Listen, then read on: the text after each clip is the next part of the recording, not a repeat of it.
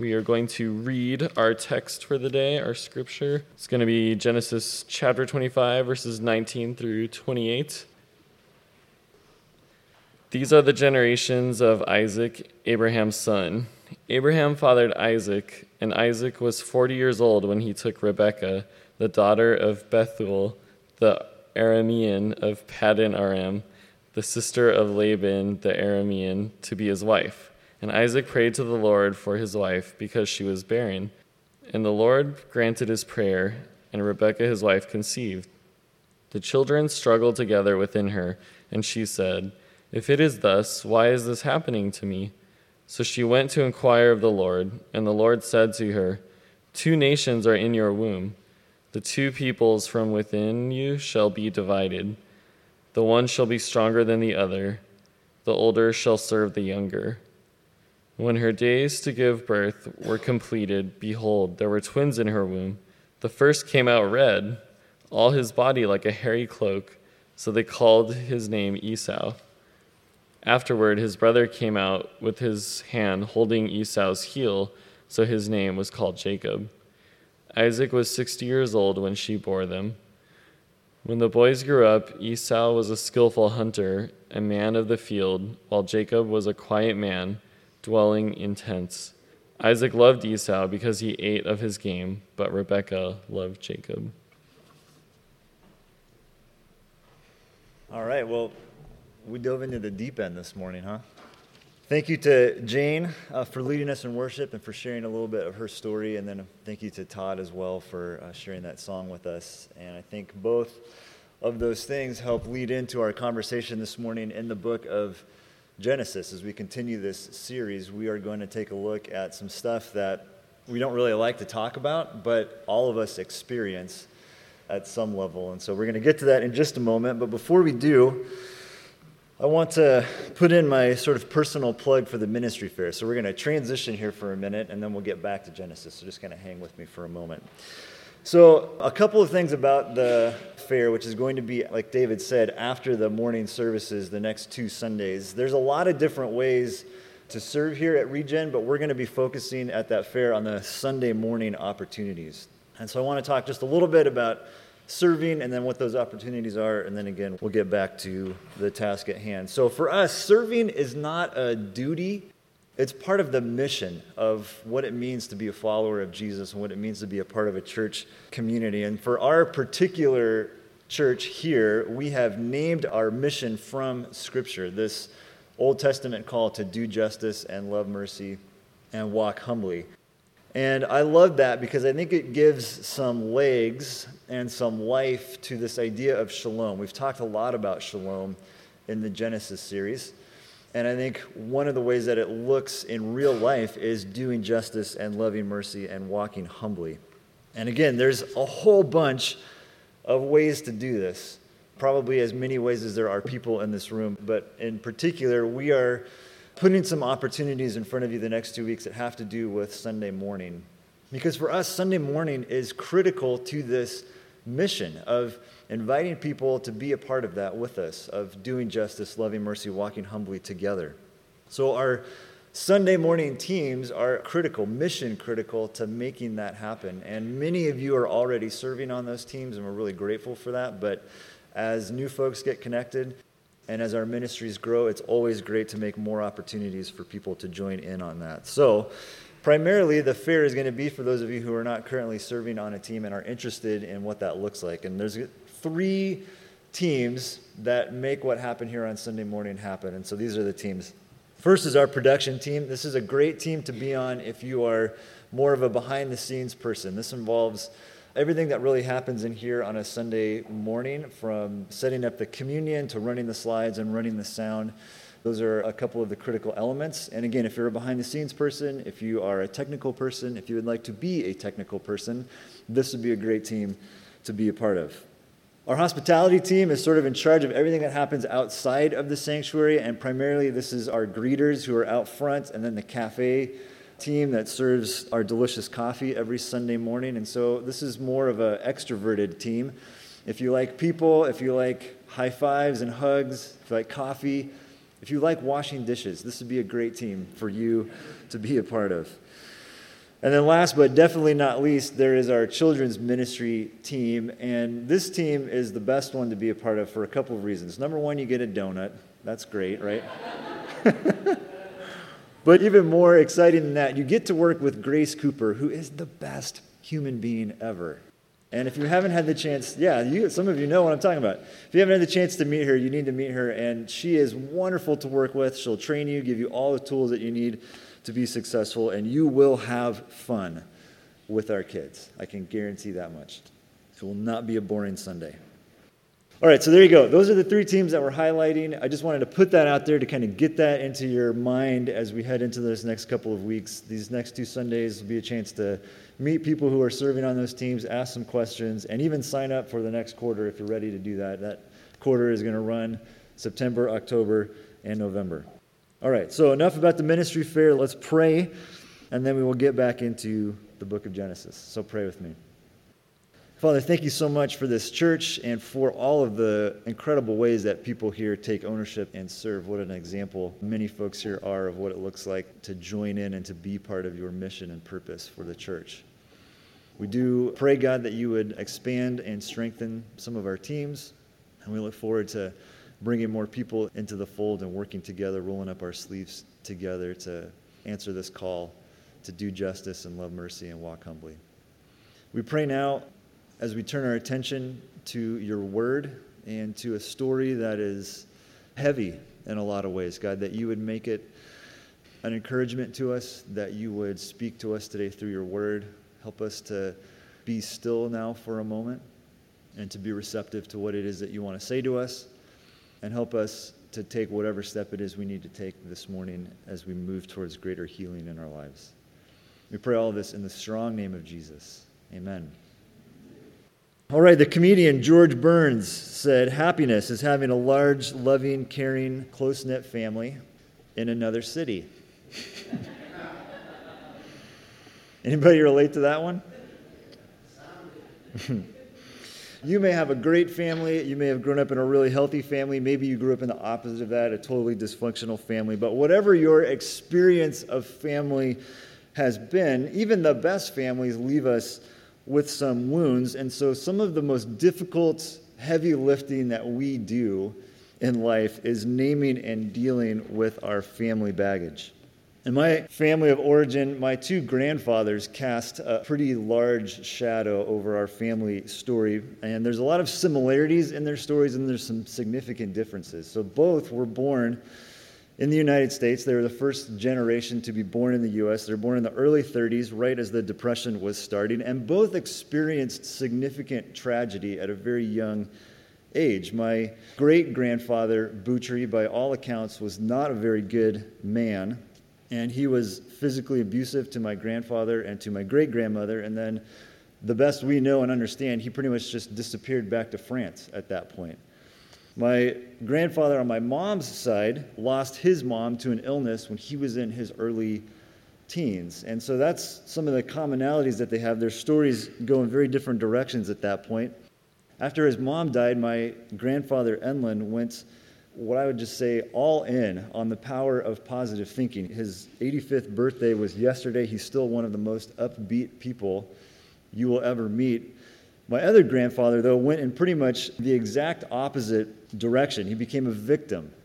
And the world was always out to get him. There was always some sort of conspiracy working against his success. Someone was always trying to get his money. And that victim mentality plagued him all the way to the point where he took his own life. Now, for me personally, my life experience has been very, very different than theirs. And yet, those 2 attitudes, those 2 perspectives on the world are there. They're in me. And I can go back and forth between that sort of pessimistic victim mentality and then that kind of upbeat, everything's going to be fine attitude. And of course, that's just the tip of the iceberg, right, when it comes to my particular family stuff. Then on top of all that, I'm married to Amy, and she's got her own set of family stuff. And so then there's this thing in marriage where you have to kind of help each other work through that together. And the point of all of this is to simply say, no matter how hard you try, you cannot escape your family baggage. You cannot run away from your family. You cannot get away from the impact that your family has on you. And for a lot of us, our experience of family, if we're really honest, leaves us in a place where we're not super excited about the idea of family. But whatever our experience might be, family has always been critical to God's plans for his creation. We were created to function best in the context of a family. Remember, we saw this back in Genesis 1 and 2. It's not good for man to be alone, right? And even after creation rebelled, families continue to stay central to God's plans. We saw this over the last 2 weeks. When God begins his plan for the redemption of his creation, he starts with a family, and this family, he says, will be a blessing to all the individuals of the world? No, to all the other families in the world. So today, we're going to see kind of the next couple of generations of this family, and we're going to learn that even though this family is so vital to what God is doing in his work of redemption, this family is just as jacked up as any of ours. So let's get into it. Verse 19 of chapter 25 introduces us to a new Toledot. Remember, this word Toledot means generations, and it's one of the critical markers of the book of Genesis. It's a signal that something new is coming. We're now in the Toledot of Isaac. Remember, Isaac is Abraham's long-awaited, long-promised son, the fulfillment of this original promise that God gave to Abraham. So now we're into Isaac's family story. Isaac's wife, Rebekah, is barren, much like Isaac's mother was. So Isaac prays on behalf of his wife. God responds to his prayer. Rebekah is, in fact, able to conceive. But this pregnancy is not an easy one for her. And it turns out that she's having twins. And then we're even told that there's this ongoing conflict, and there will be ongoing conflict between these twins. It starts in the womb. God himself says, 2 nations are in your womb, and 2 peoples from within you shall be divided. The one shall be stronger than the other, and the older shall serve the younger. Conflict starts in the womb. It continues during birth. When the first twin is born, the second is right there hanging onto his heel as he comes out. And then there's this process of naming the boys, and their names are very interesting because they really foreshadow their destinies in many ways. Names are important all throughout Scripture. We've seen this to be true in the book of Genesis. Adam and Eve's name are significant. Cain and Abel's names were significant. God changes the names of Abram and Sarai to Abraham and Sarah as a way to establish their new identity as patriarchs of this family. A name is never just a name. It's a source of identity. And even beyond that, it's about their calling and their purpose.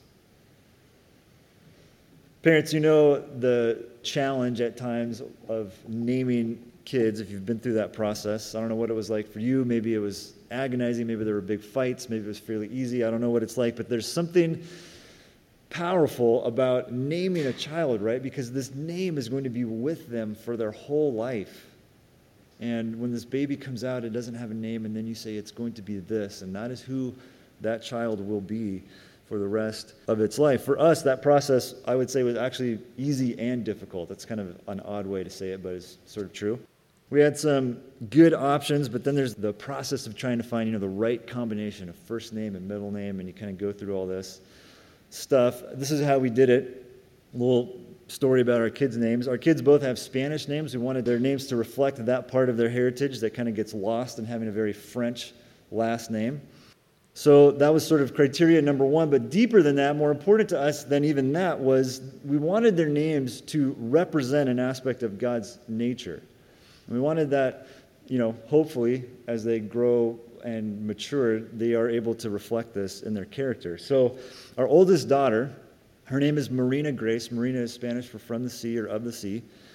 And her name is sort of shorthand for this idea of an ocean of grace, right? This ocean of grace that God extends to us. And then our son is named Cruz Isaac. Cruz is Spanish for cross, and his name is meant to represent God's sacrificial, substitutionary love for us. And again, our hope, who knows how all that will turn out, right? But our hope is that as they grow and mature, those truths of their names are reflected in who they are. Names are important, right, to creating identity, and it's true for Esau and for Jacob. Esau is the elder twin. He comes out first, and his name is primarily meant to reflect the color of his hair, and so his name works at this very literal level. But then there's also the symbolic meaning, right? Red represents things like adventure and violence, anger and passion. All of those things are going to be true of Esau's life. And then Jacob is a fascinating study in names. His name means deceiver or trickster. And as we'll see here in a moment, this is an identity that he will dive into deeply. This identity of being a deceiver. Now, verse 27 drives home just how different these boys are. As they grow up, Esau becomes a hunter and an outdoorsman. Again, sort of that adventure and passion reflected in his name. Jacob is kind of the nerd. Hangs out at home, playing video games in the tent all day. And then, verse 28, here we begin to see some of the problems in this family. Isaac, we're told, loved Esau. Isaac likes steak, apparently. And so Esau provided him with meat. And so he loved him, but Rebekah loved Jacob. Now, you don't need to be a marriage and family therapist to go, uh-oh, there's some problems here, right, in this scenario. And as we'll see, this leads to all kinds of conflict and dysfunction. It gets started right away here at the ending of this chapter. So look at verse 29 with me. Once, when Jacob was cooking stew, Esau came in from the field and he was exhausted. Esau said to Jacob, "Let me eat some of that stew because I'm exhausted." And Jacob said, "Sell me your birthright right now," like you do. Esau said, "I'm about to die. Of what use is a birthright to me?" And so Jacob said, "All right, swear to me then." And so Esau swore to him and sold his birthright to Jacob. Then Jacob gave Esau bread and lentil stew, and he ate and drank and didn't die and went on his way. Thus Esau despised his birthright. So again, just a little story here that gives us tremendous insight into these two men, their characters. Esau, sensual, impetuous, and in this particular story, incredibly short-sighted, right? It's impossible to believe that he would give up something so important for a bowl of stew. Now, tacos maybe I could understand, but not stew. A birthright for the firstborn son involved inheriting a good portion, if not the entirety of the father's stuff, all the land, all the animals, all the accumulated wealth. Esau kisses that goodbye for this bowl of soup because he's tired. Jacob, ever so shrewd, takes full advantage of his brother's foolishness, and he begins to turn the tables in their sibling rivalry very much in his favor. Just how much we'll see here in chapter 26. Here, the action turns back to Isaac, and again, I wish I had more time to get into this, but it's fascinating how Isaac's story parallels Abraham's. If you've missed the last 2 weeks, we talked about Abraham over the last 2 weeks. You can go back and listen or watch that if you go to our webpage.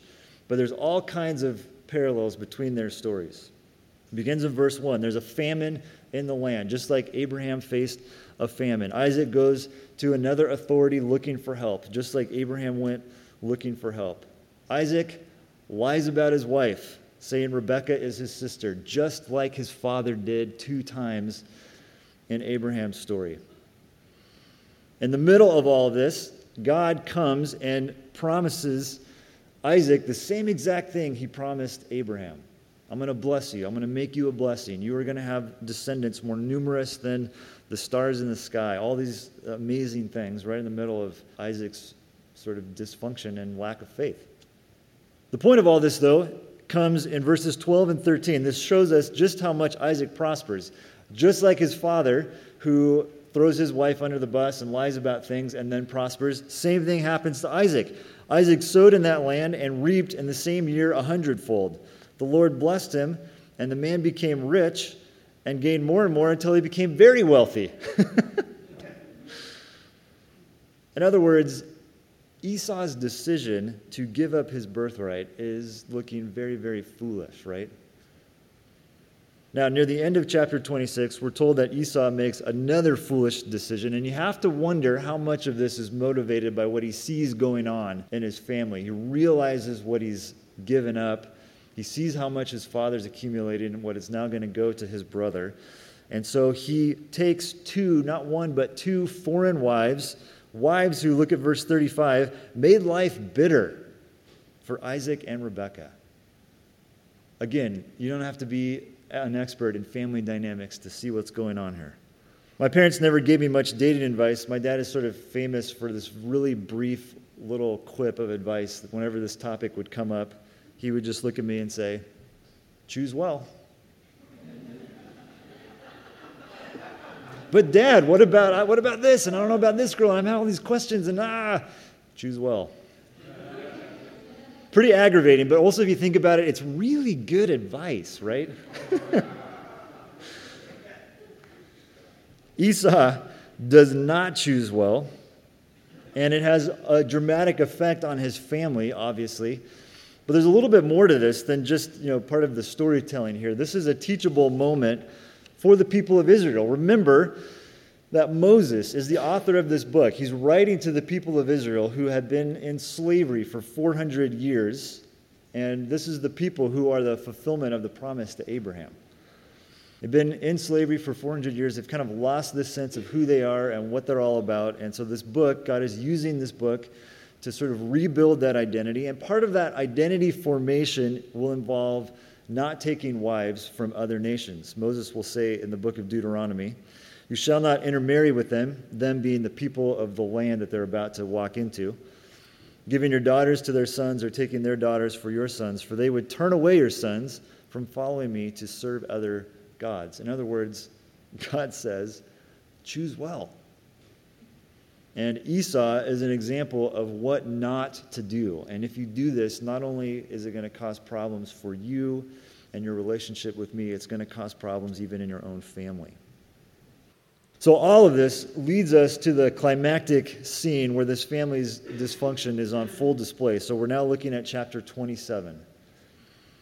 At the beginning of chapter 27, Isaac asks Esau to make him his favorite meal.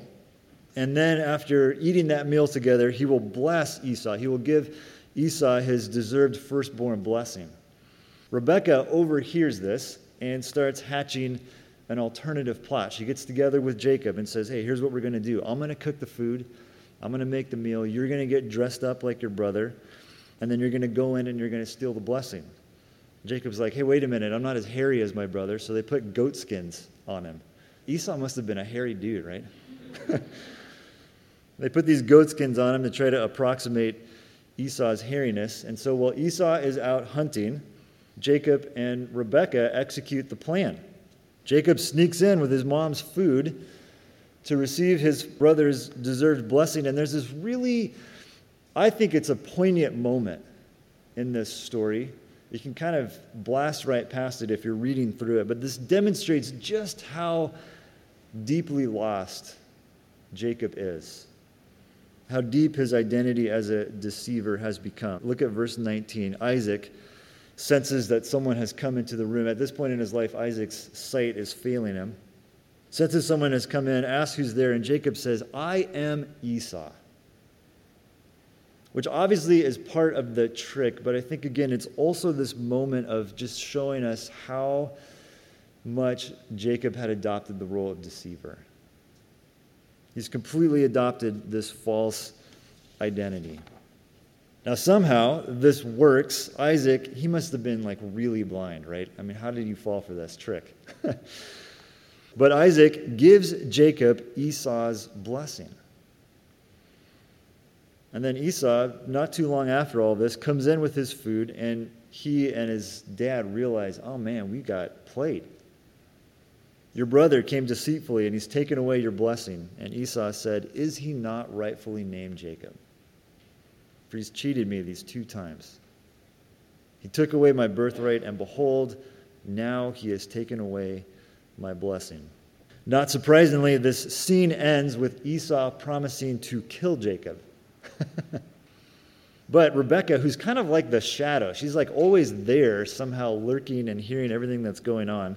Rebekah hears of it and decides to protect Jacob by sending him away, once again looking out, for her favored son. And then before Jacob leaves, Isaac blesses him one more time, and this is an important moment because this blessing ensures that the Abrahamic promise is now on Jacob. The tables have completely turned from Esau to Jacob. And then Esau, in a classic soap opera move, goes out and marries one of Ishmael's daughters. Remember, Ishmael is Isaac's half-brother. And it's just kind of like a big, you know what, screw you, parents. I'm going to go do this. Leo Tolstoy wrote, "All happy families are alike. Each unhappy family is unhappy in its own way." Part of the truth of that particular statement is that what makes a family is its particular brand of dysfunction, right? But in this story, we see some things, at least a handful of things, that are, I think, pretty common to what happens in families and pretty common to the wounds that we all carry with us from family dynamics that we've experienced. So here are a couple of the things that we see in this story. First, there's the issue of favoritism, right? Isaac favored Esau, Rebekah favored Jacob, and we've seen how this plays out. We've seen the damage that it causes, but I wanted to talk about a couple of sort of residual effects of favoritism that we sometimes skip over. So the first thing is this: married couples who have kids, you need to hear this. Your kids need to see you working together as a team, and part of the issue of this favoritism is not just that one child is favored or another, it's that it pits Rebekah against Isaac.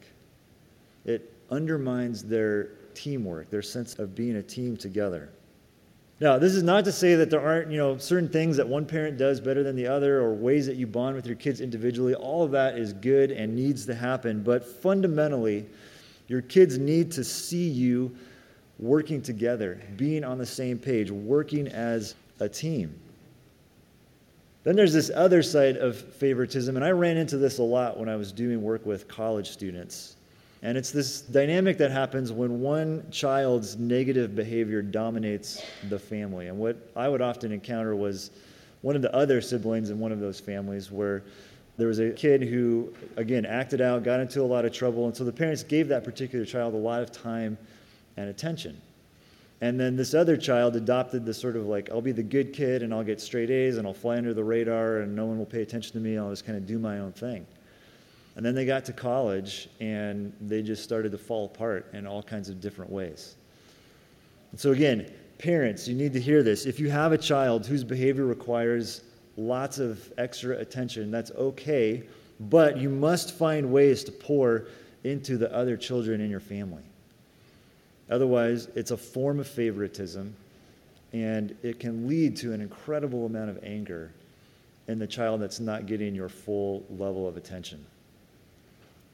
So there's the issue of favoritism. There's also the issue of manipulation. Again, we see this all over this family's story. Everybody's kind of manipulating everybody in this family. The big moment of manipulation is obviously Jacob and Rebekah pulling the wool literally over Isaac's eyes. Manipulation takes on all kinds of forms, though. Sort of at a lighter level, there's cutting words and subtle jabs and sarcastic comments, but we all know that it can be much, much worse, right? Manipulation can be aggressive and even abusive.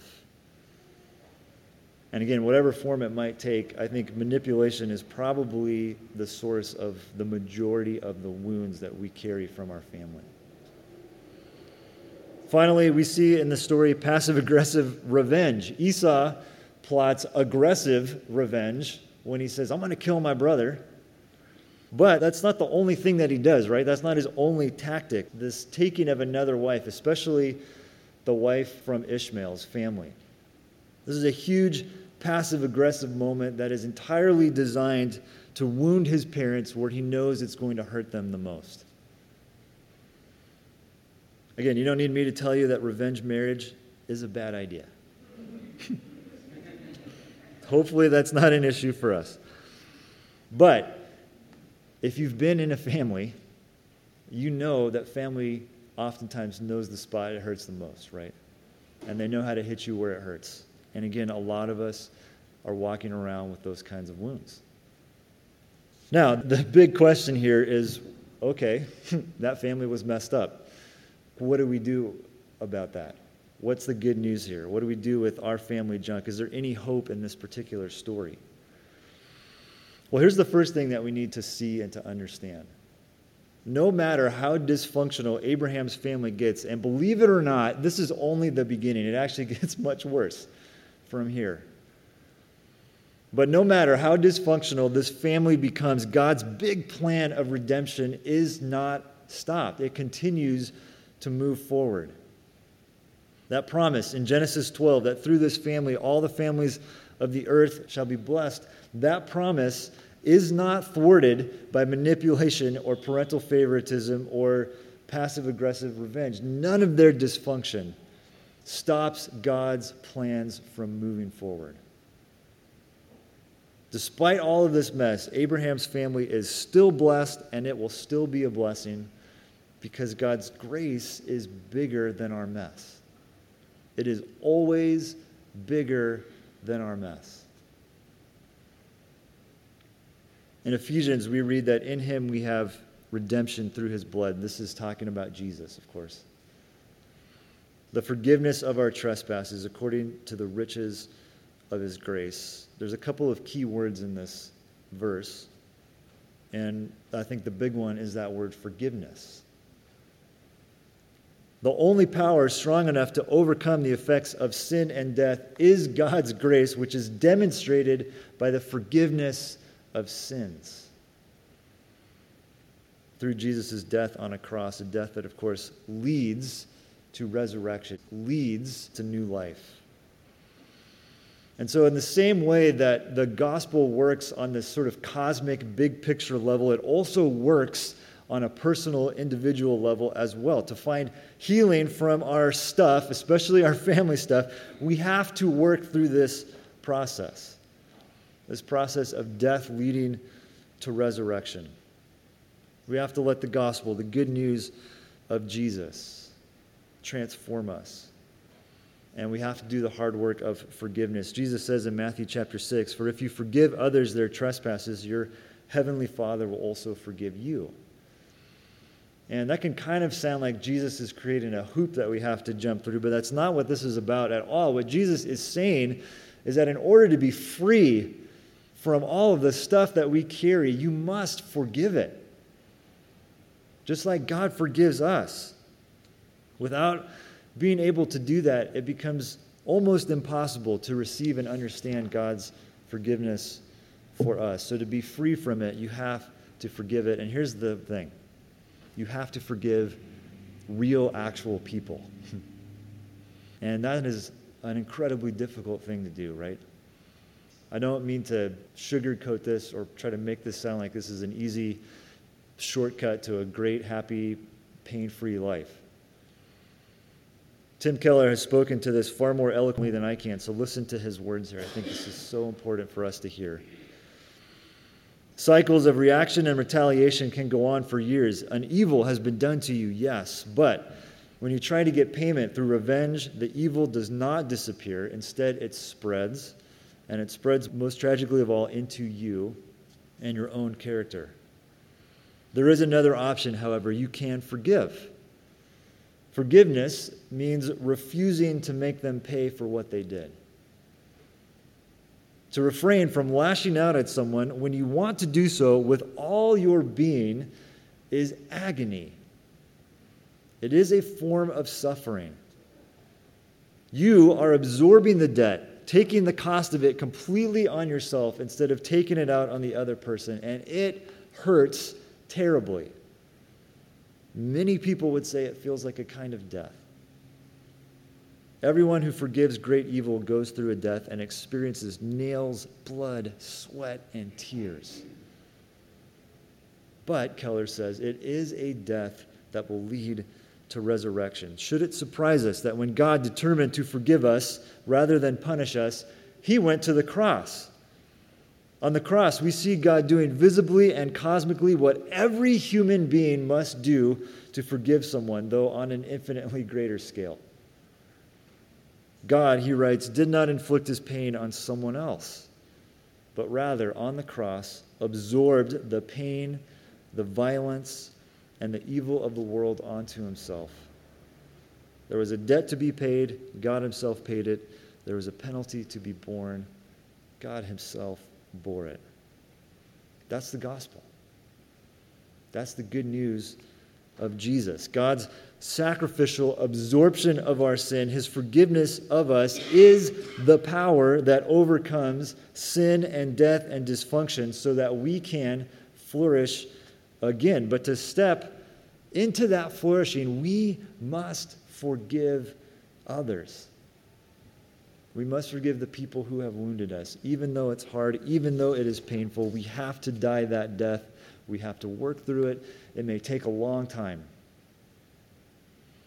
But you must do the work to experience the resurrection, the new life that is on the other side of forgiveness.